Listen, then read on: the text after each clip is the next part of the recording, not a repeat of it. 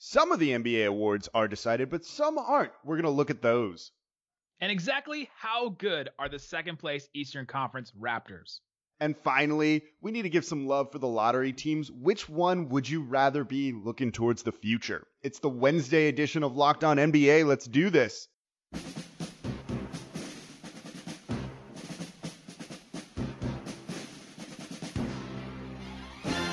You are Locked On the NBA, part of the Locked On Podcast Network.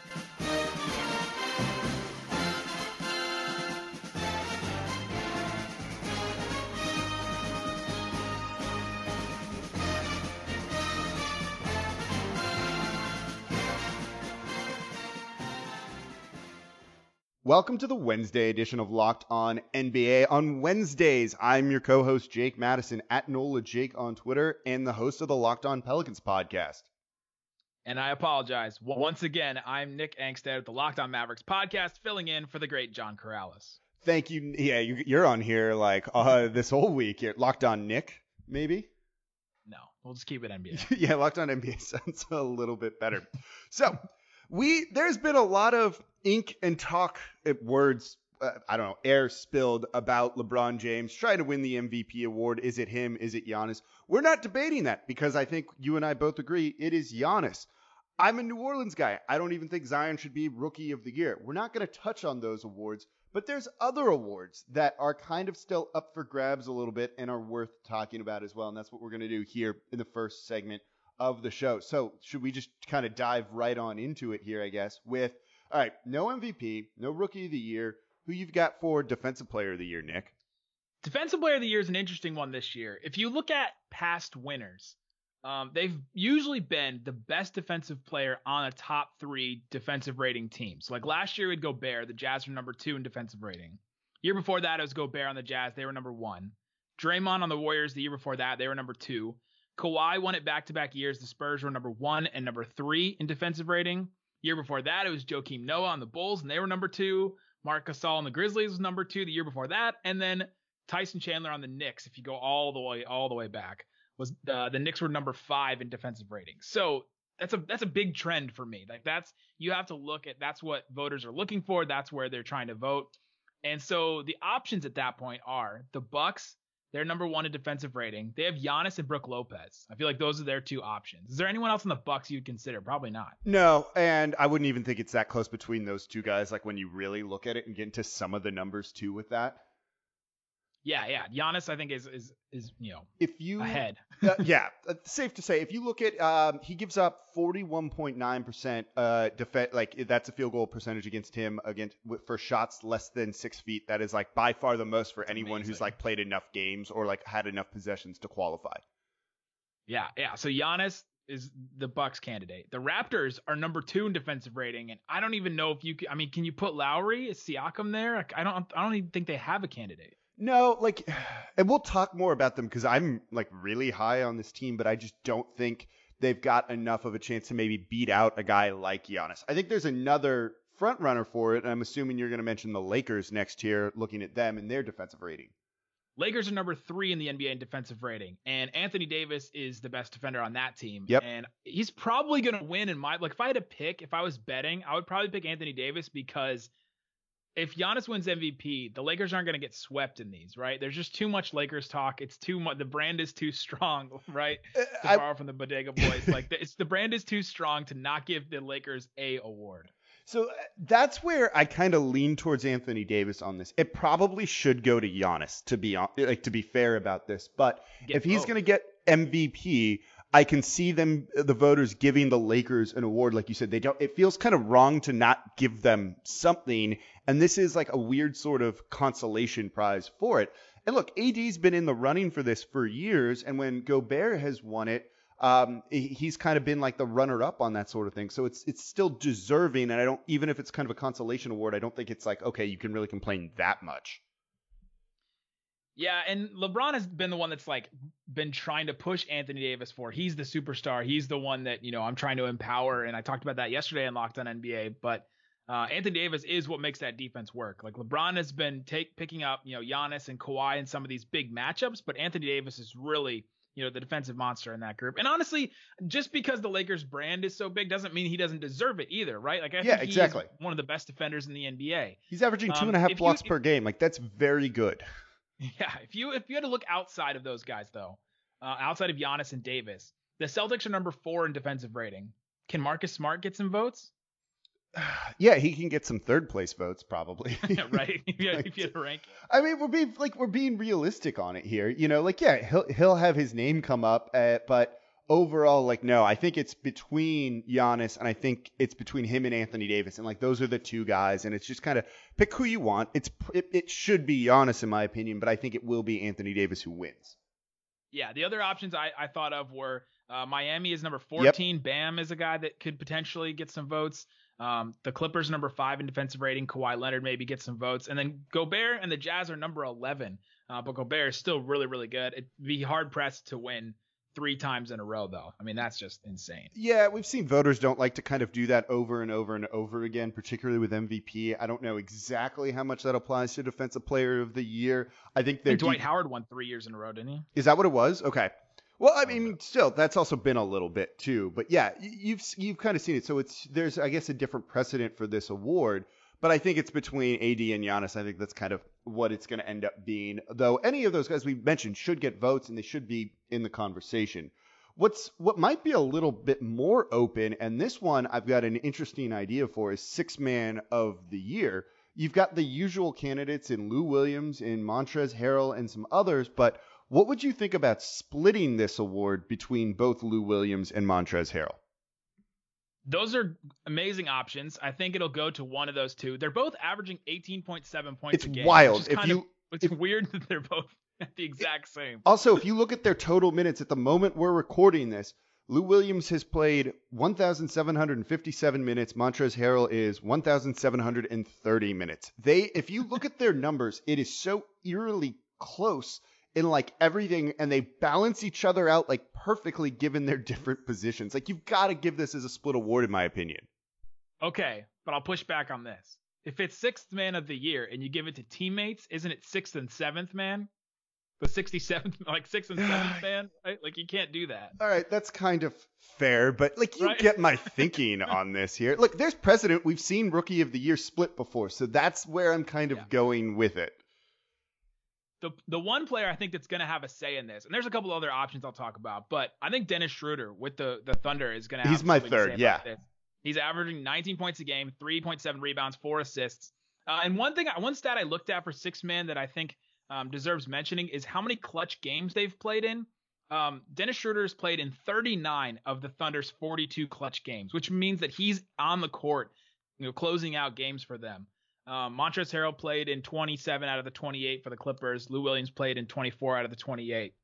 Dennis Schroeder is closing out these really close games, and the Thunder have been the best clutch team in the NBA. And I think that should mean something in this because they bring him in and he's closing out games for them, and he means a lot to this team. Yeah, no, so I don't disagree with that. He's who I'd have be third. And they're good. They're 40 and 24. I think it's Chris Paul kind of still carrying them a little bit in the clutch, but he's playing a big part of this. And one of the reasons they've worked so well is because of him off the bench kind of lighting it up. So I'm happy to see that you've got him on that list too, because I definitely have him, but I'm still doing a split award here. Just also, it's weird how eerily similar the numbers are for the first two guys we mentioned. Yeah, it's wild. The 3 other names that I even considered at all, Derrick Rose, I think, for name recognition, and he's actually been really good off the bench for the Pistons. Goran Dragic for the Heat. He's been pretty good coming off the bench. And then Jordan Clarkson, who came in and pretty much stabilized the Jazz bench after that trade. He probably won't get any votes, but I think he should at least get a mention. Yeah, so I don't hate that. The other guy I was thinking of was Derrick Rose with all of it. And he, like you mentioned, he's been really good. Guys that kind of embrace that role like he have as well, I think is something that kind of matters and means a lot. I think part of the issue is he just hasn't played enough games to overall appearing only in 50 so far, I think kind of hurts his candidacy for that. And he has the most starts of any of those players. He has 15 starts. Yeah. Which is not that many, but no, and that's not a huge deal for everything, particularly, for this award and everything we've seen with it. So it should be okay, but yeah, he'll get mentioned in it. And again, he's got the token third place vote guy that you're going to have here. So that was sixth man of the year. The really interesting one, and you could go any number of directions with this, might be most improved player. Like if some of the others kind of feel decided, you've got it between Anthony Davis and Giannis for defensive player. Sixth man's probably going to be one of the Clippers guys. MVP's decided, rookies decided. This one is like wide open by comparison, I think. Yeah, it could be wide open. I just think it's going to Brandon Ingram. I think that it's always the player that goes from fine, good level player, like, if you want to go 1 to 10, to go from like a 5 to like a 7, right? Like it's always that kind of a player that becomes either an all-star in their first year, and that's Brandon Ingram. We've seen Paul George, Giannis, Siakam. Like you go from that kind of a jump, and I think it's Brandon Ingram. But what about your boy Luka in this, who went from not being an all-star last year to like being on the periphery of the MVP conversation? My constituents over at Locked On Mavericks would be very upset with me. I did not mention Luka Doncic for this. I think he should be mentioned. I think that the gap between the thing that keeps holding me back from saying Luka should be most improved is that the gap between where Brandon Ingram was last year to where he is this year, and where Luka Doncic was last year to where he is this year, it's wider for Brandon Ingram. So that means most improved to me. But if you want to talk about a guy that went from borderline all-star to just absolute potentially first team all NBA, like he's been incredible. That's a wild jump for a guy, and the level of difficulty for Luka has been greater than Brandon Ingram. Yeah, no, I agree with that. Look, Ingram's kind of remade his game a lot. He's taking about 5 threes more per game than he was last year. He's shooting it at an incredible percentage. If you're rounding up, 39%. That beats his numbers before. So overall, when the guys do that and kind of become more efficient, I think it really jumps up too. 3-point shooting is important in something like this, and increasing that percentage I think is a really big thing, and I think that's really going to help him, and he's probably the front runner for it. But you could even include, although I wouldn't, and I have an argument against it, like even a guy like Pascal Siakam again in this. Yeah, in the vein of like when Steph Curry went from MVP to MVP, where he was like, or Giannis even, where he went from most improved to could have won it 2 years in a row. Another guy that I thought of was Devontae Graham. Yep, that's the other guy. Literally from like obscurity to actually being a starter, being a pretty good player, at least for the first half of the year. And then Markelle Fultz. Can we talk about the gap that he made from being unplayable to actually a playable starting point guard in the league? No, okay, that's what I hadn't thought of. I definitely had Devontae Graham on my list. Also, like they gave Terry Rozier $55+ million to play that role because they didn't think anything of this dude, kind of. And look how good he's been. I hadn't thought about Markelle Fultz. That's an interesting one. I was thinking someone else in South Florida, and Bam Adebayo, first-time All-Star. And when you look at how good he is defensively, and you even brought him up in our Defensive Player of the Year conversation, I think that's certainly something. Yeah, it's almost the same kind of jump as Brandon Ingram. And he became very an All-Star similar this year too. So I think, like I said, we're mentioning many more names in this one than we have before, and I think that's what's kind of intriguing of this. Some of these races decided. We don't need to talk about them like other places are. We're going to talk about the ones that are a little bit more interesting here. So we've got 2 more that are not player awards. Let's do executive first. Do you have any care in this one or any pick for this one?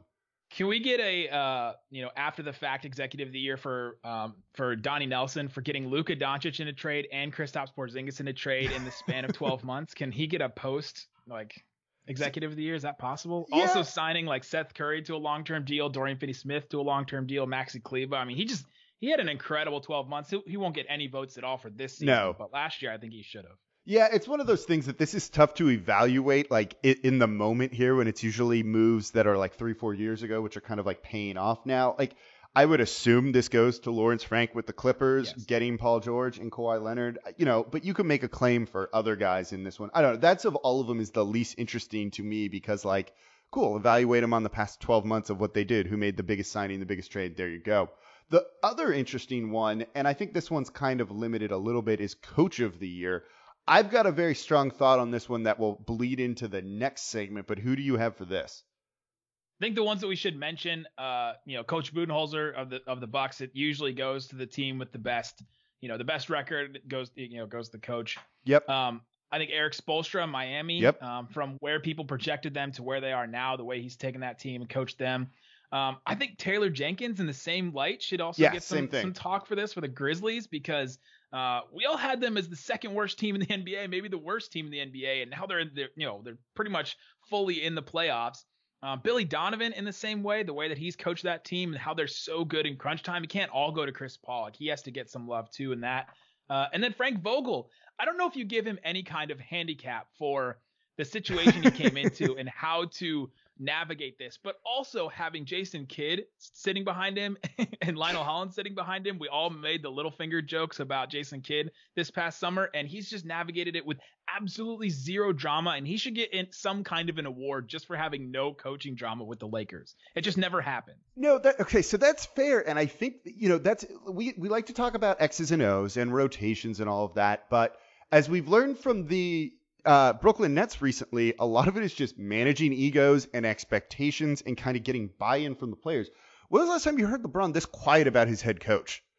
That's got to say, it's like LeBron, the Lakers something. In general. Yeah, exactly. So I get what you're saying with that, and usually it does go to one of the top 3-4 record head coaches. But I think this year you kind of look at it judging against expectations, which is probably how it should be, and things are a little bit differently. I've got to go into Nick Nurse with the Raptors. I am enamored with the job that he's done this year, losing Kawhi Leonard, losing Danny Green, and being basically, not as good as last year, but not really missing much of a beat. Yeah, if these guys were campaigning, like if they were politicians, that's the best stump speech, right? Like, I went from having the, finals MVP and lost him, and now my team is almost even better than they were last year, right? Like, you could stand up and make that case, and people will be the most excited about that because, it's the best story, I think. Yeah, so let's save that because I want to talk a little bit more about the Raptors in the next segment. So we'll get to that here in just a moment.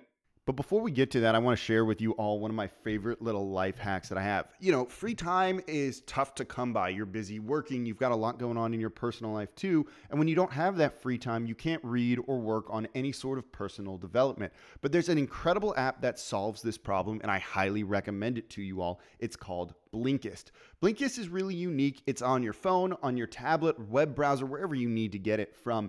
Blinkist takes the very best key takeaways, the need-to-know information from thousands of nonfiction books and condenses them down into just 15 minutes that you can read or listen to. Successful people like business leaders are well known for reading lots of books, learning more, constantly growing, and now you can too with Blinkist because it makes it easy to finish a book during your commute or on your lunch break while you exercise wherever you find 15 minutes or so. And 12 million people are using Blinkist right now. And it's got a massive and growing library from self-help, business, health to history books. Blinkist has the latest titles from bestseller lists as well as classic nonfiction titles you always meant to read but never had the time to.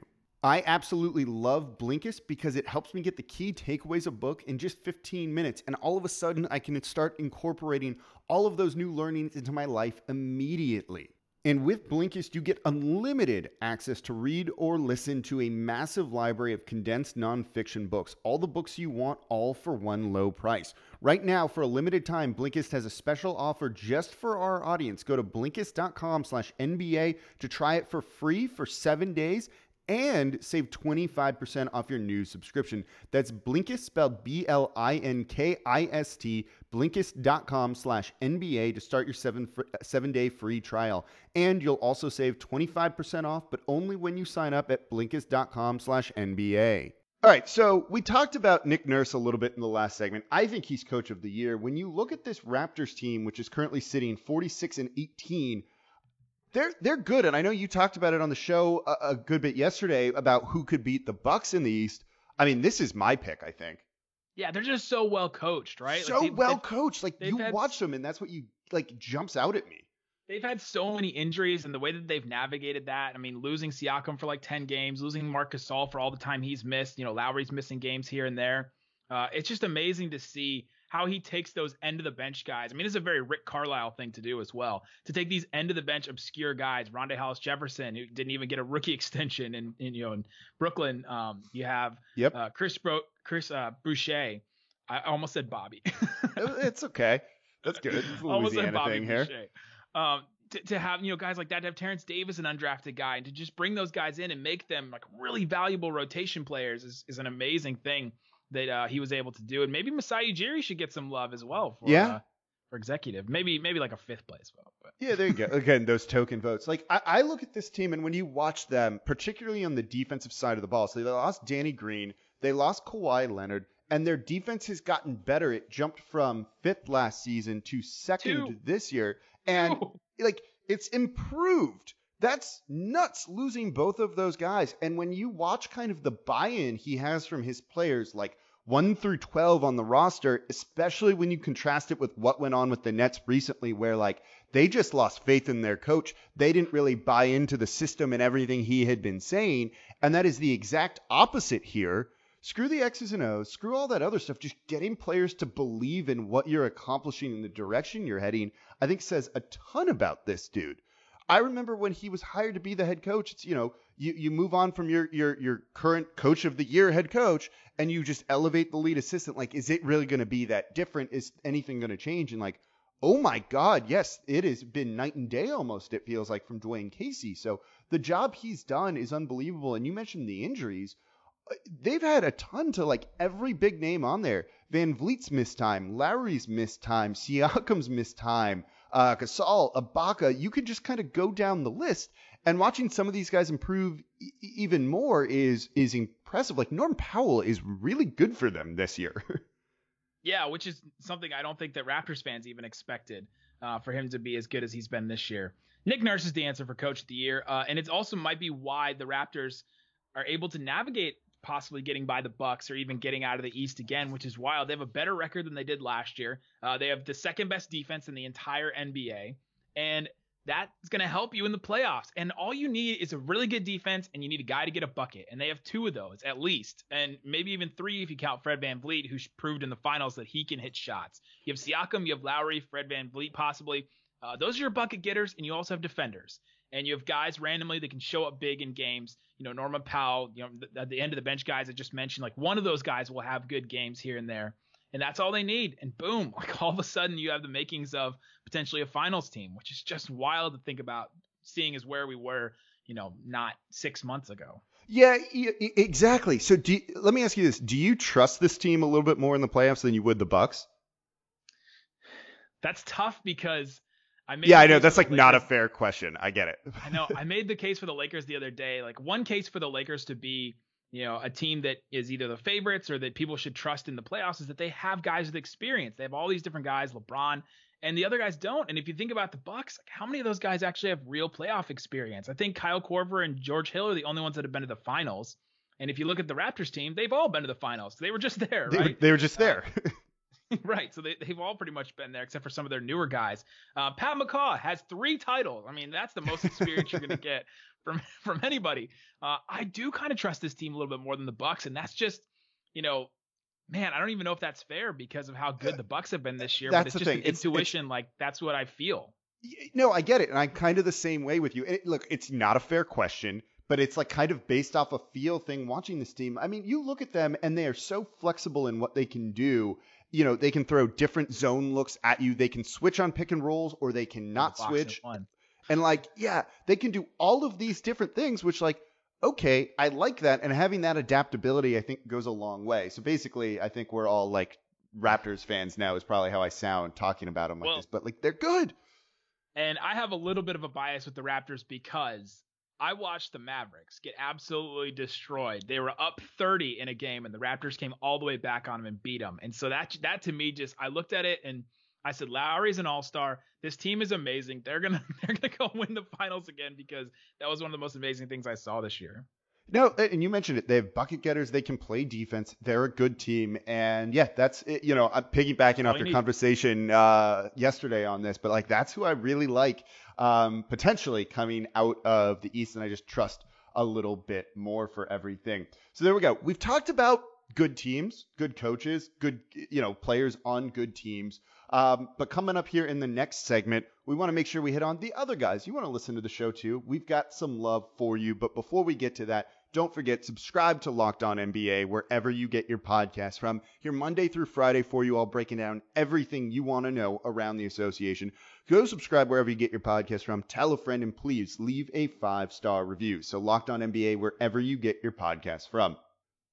All right, so we've talked about good teams. Let's look at some teams with, I don't want to call them bad teams, but teams with opportunities. Let's be positive in the language here. So lottery teams. I've been a former manager with people working under me. You don't tell people what they're bad at. Yeah. You just say that you've got opportunities to improve You have in this room to area. grow. You Yeah, have room to grow. exactly. So we're gonna look at teams. You show much potential. That's what all my teachers told me in school. And I totally believe you're living up to it, Nick. So teams with room to grow, and I think that's a great way to look at it. So let's take out like the top 4 teams fighting kind of to be out of the lottery. So let's like remove New Orleans, Sacramento, Portland, and San Antonio. If you want to keep Phoenix in there, we can. And look at like the rest of them. So the current way the lottery standings are right now, it's Golden State, Cleveland, Minnesota, Atlanta, Detroit, New York, Chicago, Charlotte, Washington, and then Phoenix in the top 10. Feel good about any of the futures for some of those teams? Yeah, if you're just looking at the teams that have basically less than 26 wins, and then even the Suns, I think, man, there's a bunch of teams. So first off, I think Golden State. They're just a very unique team in this situation. This is weird. You like their immediate future better than any of the other teams. I mean, hands down, they have an MVP on their team right now. They have guys that have been to the finals. They have a 3-player core that's just amazing, right? You like their immediate future, but their future going, let's say 5 years from now. I don't like it as much as some of these other teams because those guys are going to be aging. They're going to make a ton of money. Their luxury tax situation is going to be wild. I don't know if I like betting on Andrew Wiggins to be a guy that helps boost them. But you obviously pick them in the short term, like the next 4 years, right? Like that would be the team. Yeah, of course. I definitely agree with that. So you look into the future, and you have Minnesota with D'Angelo Russell and Karl Anthony Towns. Those are 2 really interesting young players that they have for a little while. Atlanta with Trae Young, John Collins, and all those young guys. DeAndre Hunter. You have Kevin Huerter. Cam Reddish has looked pretty good recently. They seem like if you were to pick one team, it'd be kind of gravitating towards Atlanta. I love Trae Young. I love John Collins. That seems to make a lot of sense, except like I wonder if you're going to get a good defensive team from them ever. Like they have been so bad on that side of the ball, it actually scares me like just a little bit from thinking they have a very, very good young core there. Well, if you look at the personnel, I mean, Trae Young defensively, I mean, he's never getting any defensive player of the year votes ever. Like not even thinking about it. Or all defense. But John Collins also not necessarily the greatest defender. Their personnel has not been such that they can be a decent defense. But DeAndre Hunter, Cam Reddish, like those guys, when they eventually grow into their roles, if those guys do pan out, those are 2 guys you can trust to defend, to be good defenders in the future. So they need to add. They really need to add a defensive center, and they got Clint Capella, who we have not seen yet. And so that's a guy that could change that. They could be a different looking team next year if those 2 young wings grow into their role, and if Clint Capella really settles into a good defensive role with them too. Yeah, could I sell you on the New York Knicks having a bright future in any capacity? You hold on. Listen to what I'm offering here, man.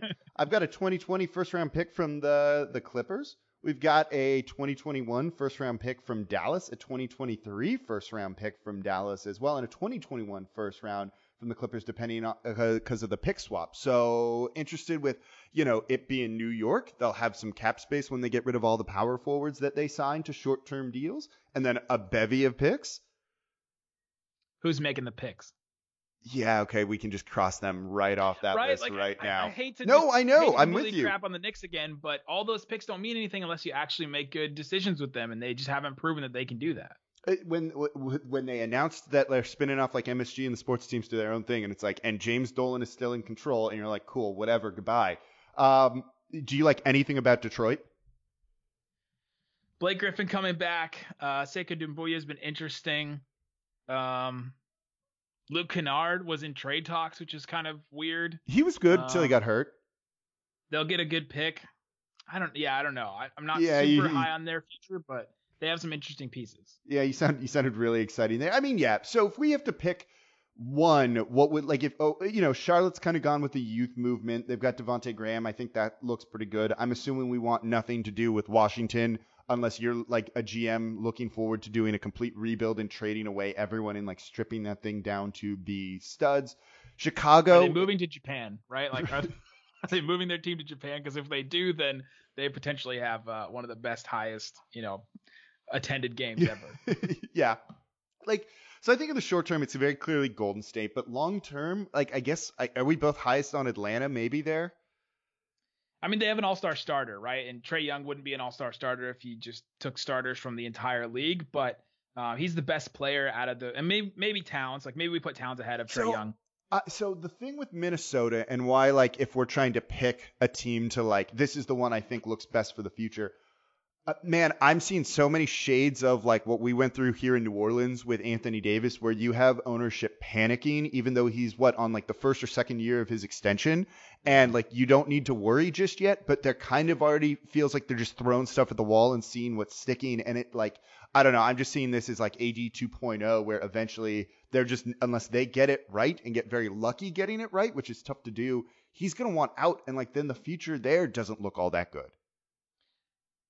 Yeah, man. But they did pair him with a friend, right? Like they did finally get a guy and they put somebody around him. Has that ever worked when you pair him with a friend? I mean, LeBron and Dwayne Wade worked pretty well. Yeah, but that was okay. That one's different. It's like you weren't even in danger of like Dwayne Wade leaving, and it was like, oh, we got to, you bring in his buddy who's not as good as him. The Pels kind of did it with DeMarcus Cousins a little bit. I saw it with Chris Paul here too. That worked. One point. The DeMarcus Cousins Anthony Davis one. No, worked. It did. It was just an injury, and it was unfortunate. Man, my first year covering the team when it was still Chris Paul in his final year here, they traded for Jarrett Jack to try and make Chris Paul happy because it was a friend of his, and it was like, really, that's what's going to get him to stay, Jarrett Jack, and it didn't. So I never believe in this stuff when you bring in their buddy who's now D'Angelo Russell's a little bit different than Jarrett Jack, but you get the larger point I'm trying to make. Jarrett Jack was the best point guard that Kristaps Porzingis ever played with before he came to the Mavericks. So. Him or Jose Calderon. Yeah. Fair enough. So there you go. So we like some of these teams, but man, I thought we were going to be positive about them, and then talking about it, it's like, yeah, I don't feel that. The other thing is, I just don't know enough about the draft right now. I haven't done enough work on it. I've, Locked On Mavericks, we don't have a super high pick, and I haven't done a lot of draft research. We just recently put out a poll with our Locked On hosts of who the top 14 players on the draft board are. And none of them are jumping off the page at me. None so any of these teams with big picks, no one's getting a Zion. I don't know if anyone's getting a Ja Morant even. And so that doesn't really help any of these teams move up and make me excited about their future either. No, that's fair. And you've got to kind of factor in some of the future pick situations. Like Minnesota's still basically got that Warriors pick, but they lose one of their own. That maybe does help their future a little bit. But if Golden State's good next year, in the subsequent next 3-4 years, it kind of lessens that as well. So you've got to kind of project that from that aspect. Like if New York can actually be competent in the front office and who's running everything, in theory, they have a lot of assets and ammo to make a run at various different situations. So they should be good. But yeah, it's the Knicks. So who knows? Which I love making fun of the Knicks. So that's probably the best spot to end the show here. So thank you all for listening on Wednesdays. I'm your co-host, Jake Madison, at NOLA Jake on Twitter, and the host of the Locked On Pelicans podcast.